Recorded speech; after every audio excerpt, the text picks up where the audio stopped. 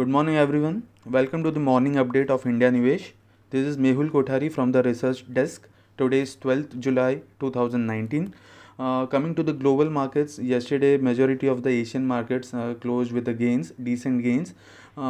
Yesterday even US markets closed with a gain of around 1%. In fact, Dow Jones closed about 27,000 mark.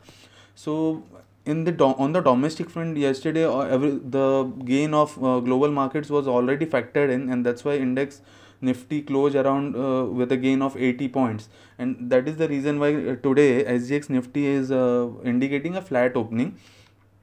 Coming to the stocks on the domestic front, yesterday then network came out with numbers. Revenues were flat, EBITDA fell by 11%, and company reported PAT of around 14 crore versus loss of 27 crores, that is year on year. Now, important results today. Infosys and IndusInd Bank are likely to come out with their numbers. So, estimates for Infosys from Bloomberg, that is, Infosys revenues are expected to increase by 14%, that is year on year, and PAT is likely to grow by 3% year on year. Now, IndusInd Bank, IndiaNivesh, our in-house IndiaNivesh institutional research estimates are as follows. NII is expected at around 2324 crore, that is up by 9.5%, and PAT is likely to fall around 6.6%. Now, coming to the technicals, so yesterday once again the benchmark indices remained stuck in a narrow range throughout the session, but the only difference here was we witnessed buying interest in individual stocks.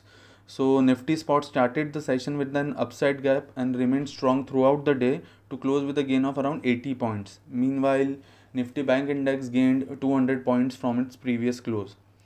The market breadth remained positive right from the opening. On the sectoral front, none of the group indices closed in red, which indicates broad-based buying. From the pack of gainers, Nifty Media and Nifty Auto stocks remained under limelight. And from the F&O space, stocks like Dish TV, Reliance Infra, and Zeal outperformed others. On the derivatives data front, yesterday we witnessed that FIs covered a few of their index short positions. So that's why there was a buying of around 572 crore in index future. Apart from that, there was nothing significant on the derivatives front.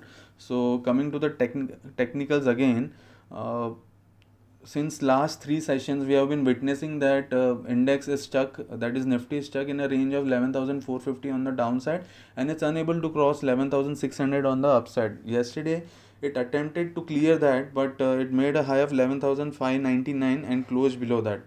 So we reiterate our view that on the downside there is a demand zone near to 11,500 and 400 levels, and currently only the breach of those bottom levels will bring our markets into a sell on rise mode. So on the upside for the coming session, 11,600 again remains a strong resistance. A move above the same might trigger fresh short covering which can pull the index towards 11,650 to 11,700 levels. So, and we continue to mention that the major upside trend will resume only above 11,800 mark. On the sectoral front, on the stock front, in fact, we are not covering any specific stock, but we are covering a sector, that is Nifty Pharma. Even in last month we covered this sector, so we reiterate a buy call on Nifty Pharma index. Currently the index has closed around 8100 mark, and we expect the index to rise towards 9500 to 9800 levels in the coming few months. So the target is big, and on the downside the bullish view will be negated below 7700 levels. So risk to reward is highly attractive over here for pharma stocks. So in this pack, stocks like Sun Pharma, Oro Pharma, Cadila, Glenmark and Vogue Pharma are looking attractive, and one can accumulate these stocks on every dips from here. So that's it for the day. Thank you everyone. फिर से नहीं हुआ.